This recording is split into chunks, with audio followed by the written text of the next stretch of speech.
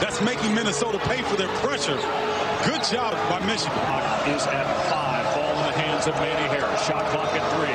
Harris 4-3. Too strong. Rebound Nolan. 5 seconds to go. Minnesota has a timeout. Instead, Westbrook going to put it up. He hit it, but a timeout. No basket. They call timeout. Seconds before the shot. Donnie Gray, right before he goes into his motion, calls a timeout to the top of the key. Paul Farber's hit some clutch shots in his history. Instead, the ball in the hands of Westbrook. Westbrook lost the handle. He's got to fire it up. He does. No good. Michigan wins in Minneapolis.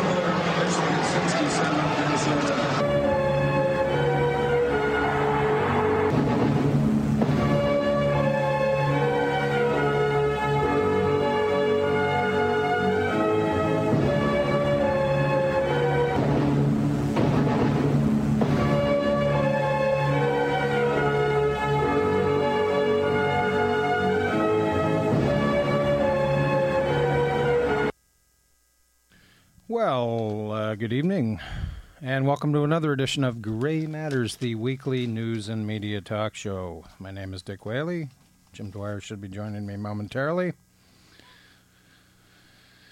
Tonight, fundraiser edition of Gray Matters, 734-763-3500. That is the number to call if you are so inclined to contribute and show tangible and palpable support for this long-running public affairs shows. We don't have a heck of a lot of public affairs shows down here on WCBN FM Ann Arbor, but I'm rather proud of the contribution that I've made over the years in terms of bringing political, economic, social, literary, cinematic, and all sorts of observations about the culture and society we live in. Obviously, over the last several months, we've been maybe a little overly focused on economics, and perhaps last year we were a little overly focused on politics. But on our fundraiser edition of Gray Matters, we like to kind of keep things moving, throw in a few weird items that is part of our itinerary down here, and bring you some of the important stories that we think we deserve further attention. This, of course, is a news and media analysis show, and I thought it was interesting last week just to quickly observe how the media does function here in our great country. Last week, just as we were sort of going on to the show, there was a late-breaking story about various memos released by the Obama administration regarding torture policy that was developed during the Bush administration subsequent to the events of 9/11. And it was interesting to compare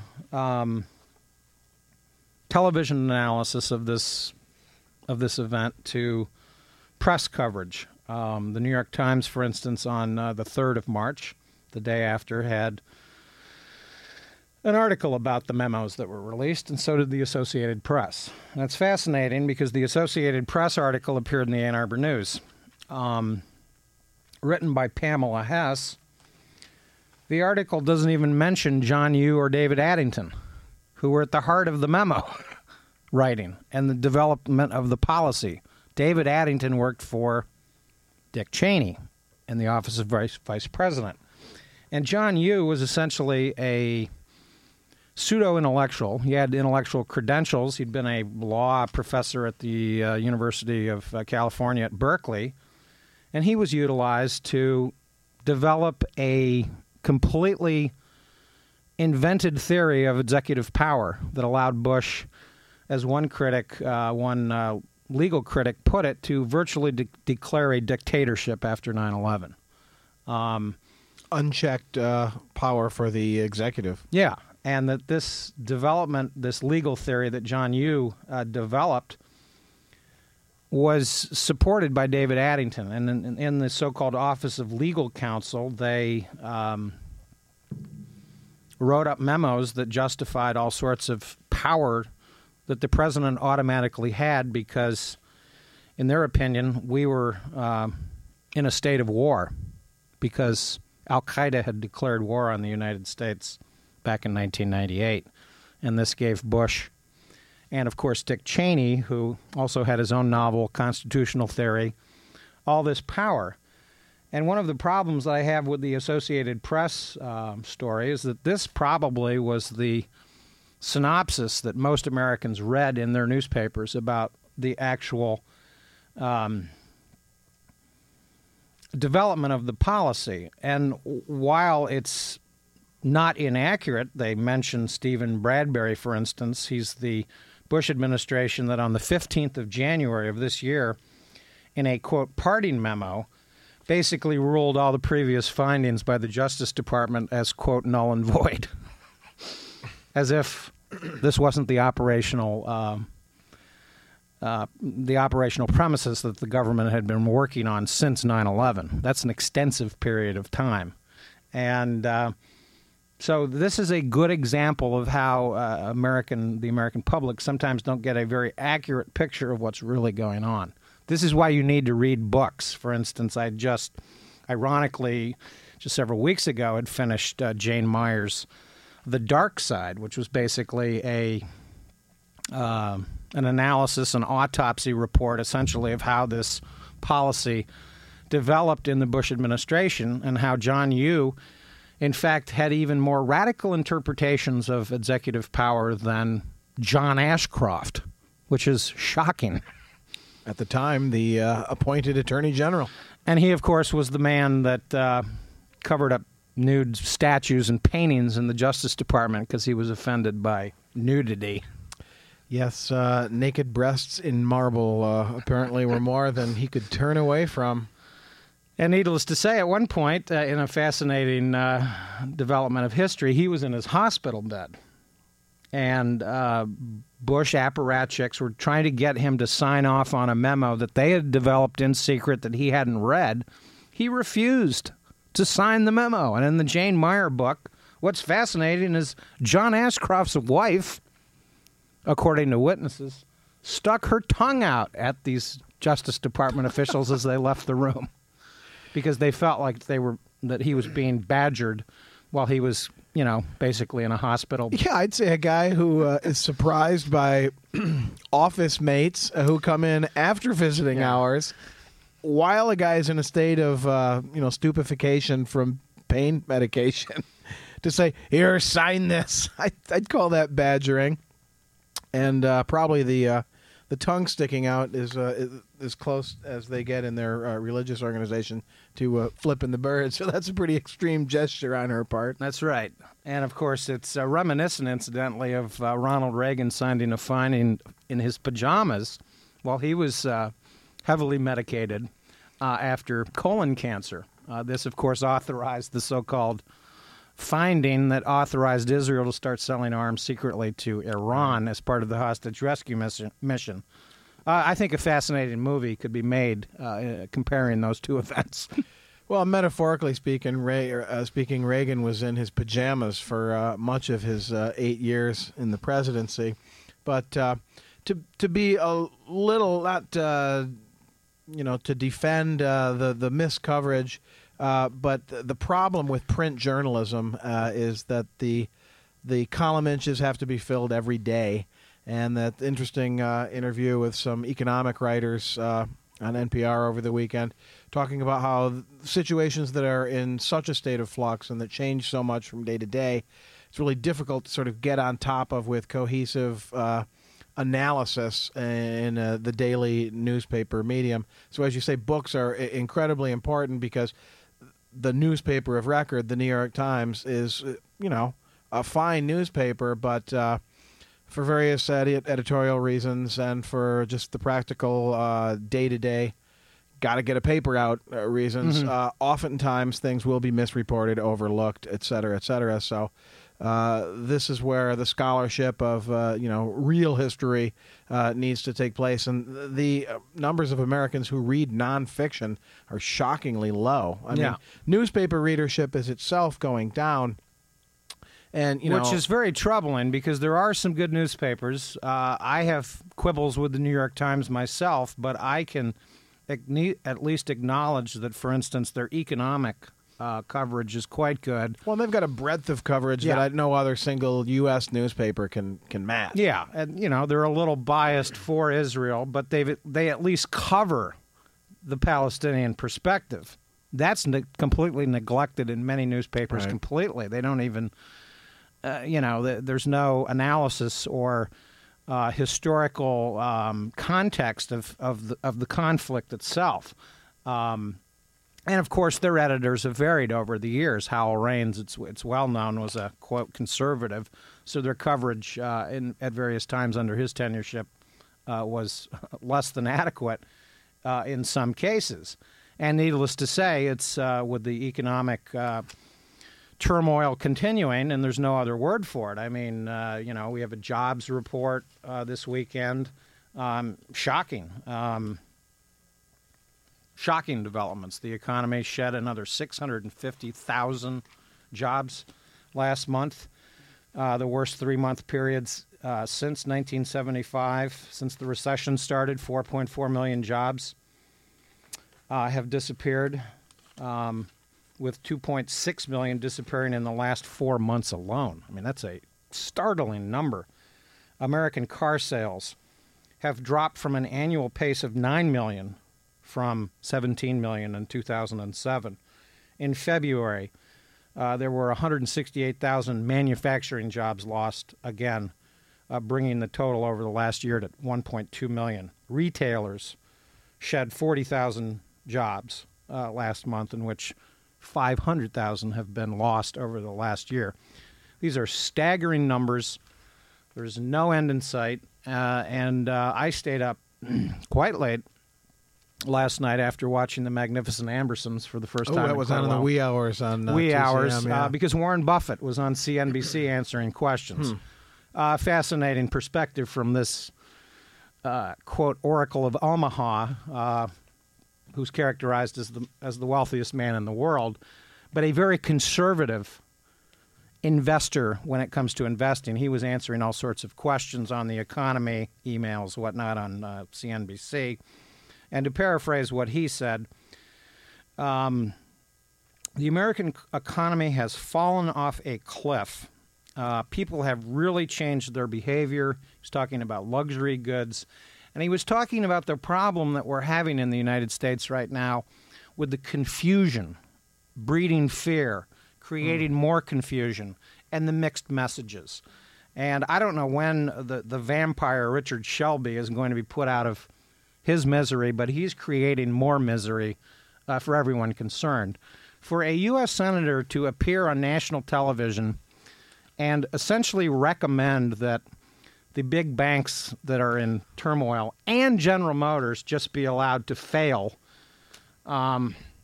this is just not a responsible person. This man needs to be locked up. Well, he says that they're dead. They should be allowed to die and be buried. He could well be describing his own political party. Yeah, because they're obviously in turmoil for their own reasons.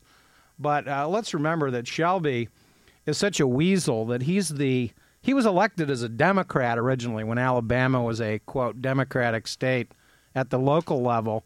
And he switched parties after the 94 Republican takeover of Congress. So we know where his principles lie. He's a weasel. He's a vampire. And when Warren Buffett talks about the mixed messages, this is one of the problems. Richard Shelby is construed on television as some sort of an expert about economics because he was in charge of the banking committee in the United States Senate for many years. Gee, maybe some of our problems date to that. Yeah, so we kind of wonder about the wisdom of Richard Shelby. And, of course, he's in a safe state, Republican-wise, you would think, but this guy may be, at the end of the day, cooking his own goose. I wouldn't be surprised if you see, when he runs for re-election, a staggering amount of money appearing from the state of Michigan for his opponent, because this man is out to lunch, and he is a vampire that needs to die. So we'll give him a brain damage award. We'll also remind you to phone up the radio station at 763-3500 and pledge your support. Keep this radio station on the air. It's one of the few radio stations where members of the community donate their time and their energies and efforts to produce local public affairs programs like this and a number of others here that are aired on the station. There's some great T-shirts and mugs and the usual wonderful premiums. There's a couple of new T-shirts this year that look quite striking. And obviously times are tough. We talk about that a lot down here.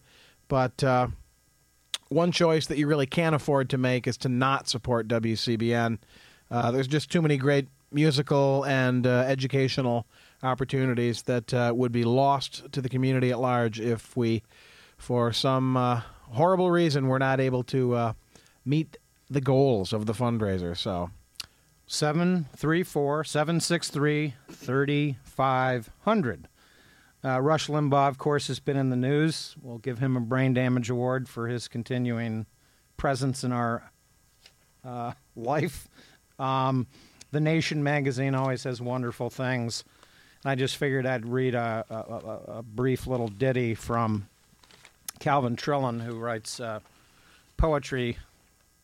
Bits of doggerel verse. Yes, just speculating. This is from the 3rd of November 2003 edition of The Nation magazine, a fine publication that we frequently cite down here as a reliable source for a perspective that sometimes departs from the mainstream media. And since it's a little bit about Rush, we'll read it away. Just speculating. Calvin Trillin. So Limbaugh has been hooked on pills while Bennett's hooked on slots. Do all the right-wing morals police have copy books with blots? Does Falwell have a floozy say? Does Ashcroft, you suppose, get home from church and swiftly snort some white stuff up his nose? Does Robertson crave demon rum? Does Cheney make clerks promise to hide the fact he's renting tapes last viewed by Clarence Thomas? Yeah, and those are the intellectual heavyweights of the right. Recently, there's been some attention because President Obama cited the influence that Rush Limbaugh enjoys over the Republican Party. There's been a lot of attention to this, and then the Financial Times' Edward Luce has some rather wry comments about this. He writes that in his self-styled address to the nation last Saturday, Rush Limbaugh told enraptured Washington audience of conservatives that he had a security aide in the back taking down everyone's numbers. His name is Joseph Stalin, the king of political talk radio told millions watching Fox News. I am safe from any liberal attack because they would be afraid of offending Stalin. And that probably plays to big laughs there in the conservative camp. But if that's the best he can muster for an opening salvo in the joke department, that really is a dim candle power intellectual beacon for the Republican Party. Rush used to have a TV show. I don't believe he does anymore. Nobody watched it. Yeah, he's a face made for radio. So, and of course, he exaggerates his listenership even repeatedly. Oh, sure. And incidentally, by the way, in this Gallup poll, and this was as of February 1st, before all of this nonsense has erupted over the last couple of weeks between Limbaugh and the Bobby Jindal and Michael Steele, who's now the RNC chairman. According to the Gallup poll, Rush Limbaugh had a favorable rating of 28% on February 1st. Obama's was 66%. And Obama's rating has gone up since then. And I dare say that Limbaugh's in the 70s, right? Limbaugh's has gone down. So, whatever. Rush's challenge for Obama to come debate him. Okay, whatever, dude. like Bush would ever have even spoken off the cuff to, somebody outside of a military base. Right, because all of his appearances were stage managed, and of course the most famous, or infamous, I should say, was Mission Accomplished. At a, I don't remember the actual numbers of the taxpayer expense of that, Hollywood extravaganza there. Just completely ludicrous. Yeah, that's when Bush went from Top Gun goon to Bubble Boy while he was in a period of pretending he was Shane. Bring him on, you know. We like to joke about that as the insurgency erupted while George Bush declared to the nation that combat operations were over in Iraq. Wow.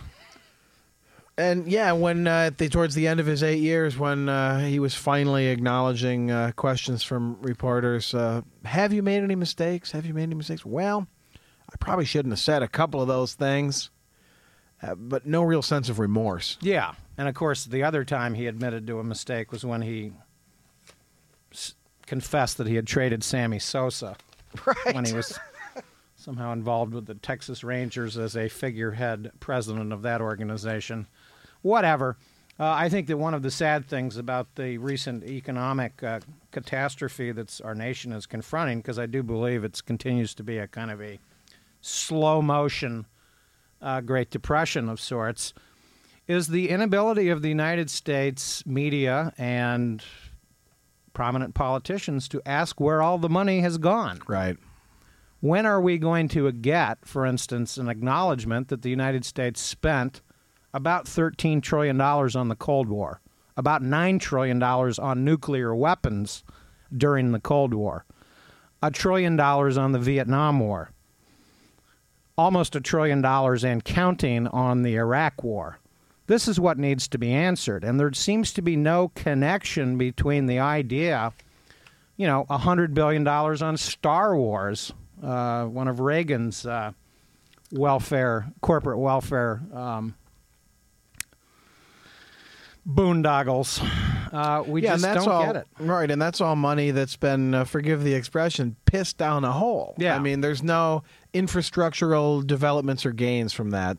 There's no, new schools or refurbished bridges or, heaven forbid, something like a national health care program. All of these would trifle in comparison cost-wise to any one of those insane and criminal projects. Yeah, so listening to John McCain, who also appeared on the talk shows talking about wasteful government spending, where's John McCain been on these issues? He's been in Congress throughout the last 25 years, first in the House and then, of course, in the Senate. He gets a brain damage award.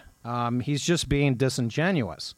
Yes, he may at times appear to be a little more reasonable than, say, James Inhofe or Richard Shelby.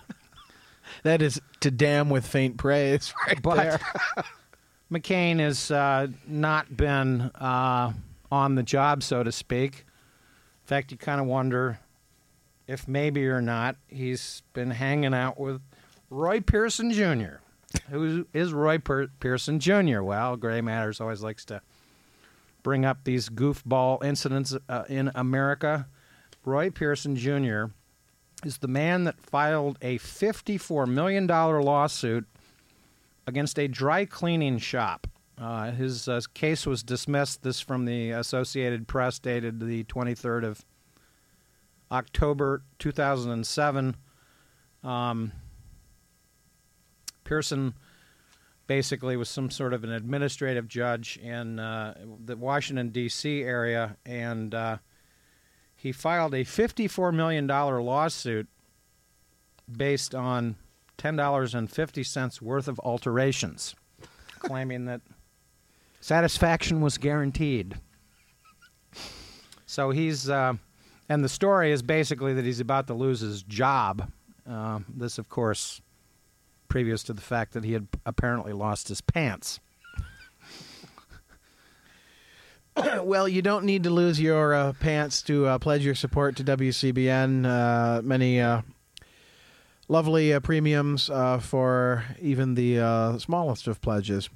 And you don't want to get your money all tied up in any fraudulent investments, of course, with the fear that you spoke of earlier. And there's a lot of uncertainty, and it becomes a sort of a swirling miasma of fear and confusion, never a good atmosphere.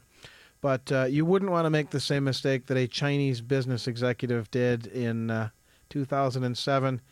He was sentenced to death for swindling $385 million from investors in a bogus ant breeding scheme. Yes. And he lured 10,000 investors over a 3-year period by promising them returns of up to 60% on their stake in 2 ant breeding companies. Now, I don't know.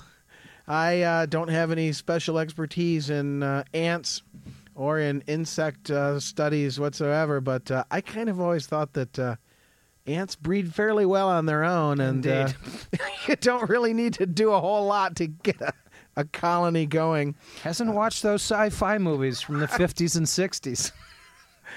Them! So, this guy was only able to recover $1.3 million, so don't fall for any bogus investment schemes. Invest in WCBN's continued ability to broadcast.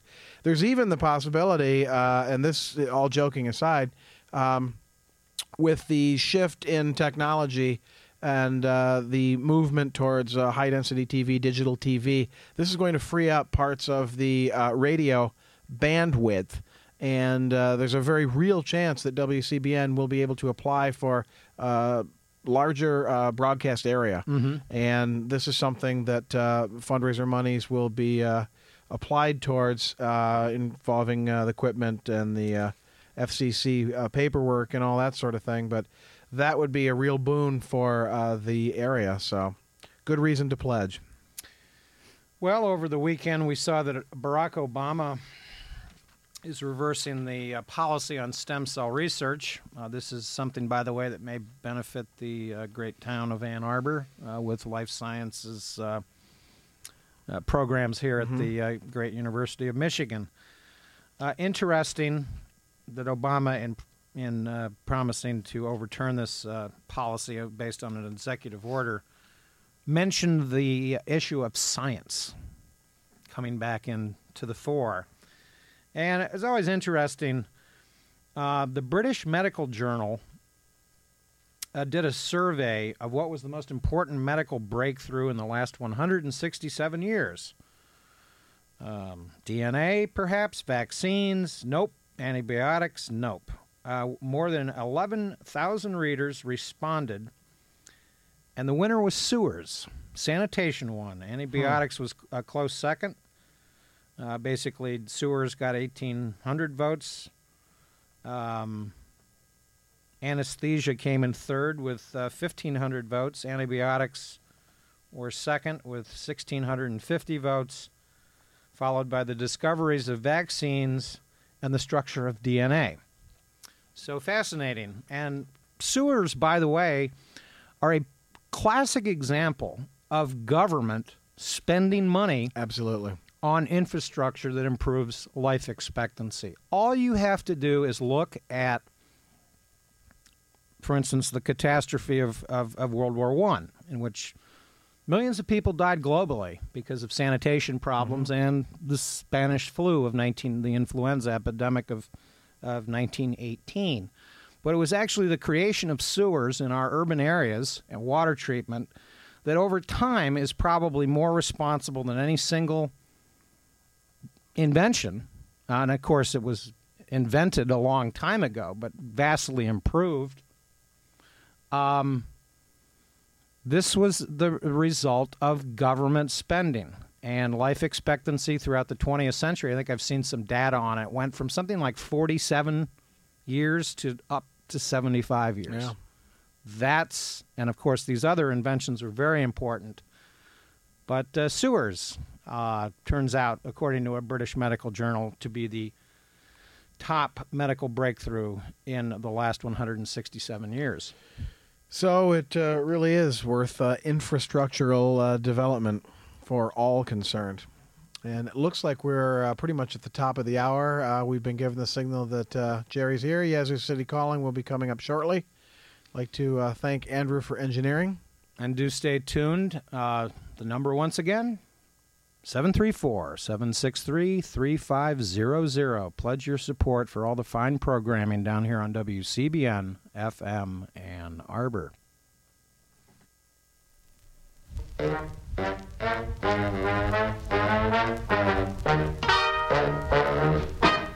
In the early days of broadcasting, one man stood against the tide of corporate formula radio and 4 locally produced public affairs shows.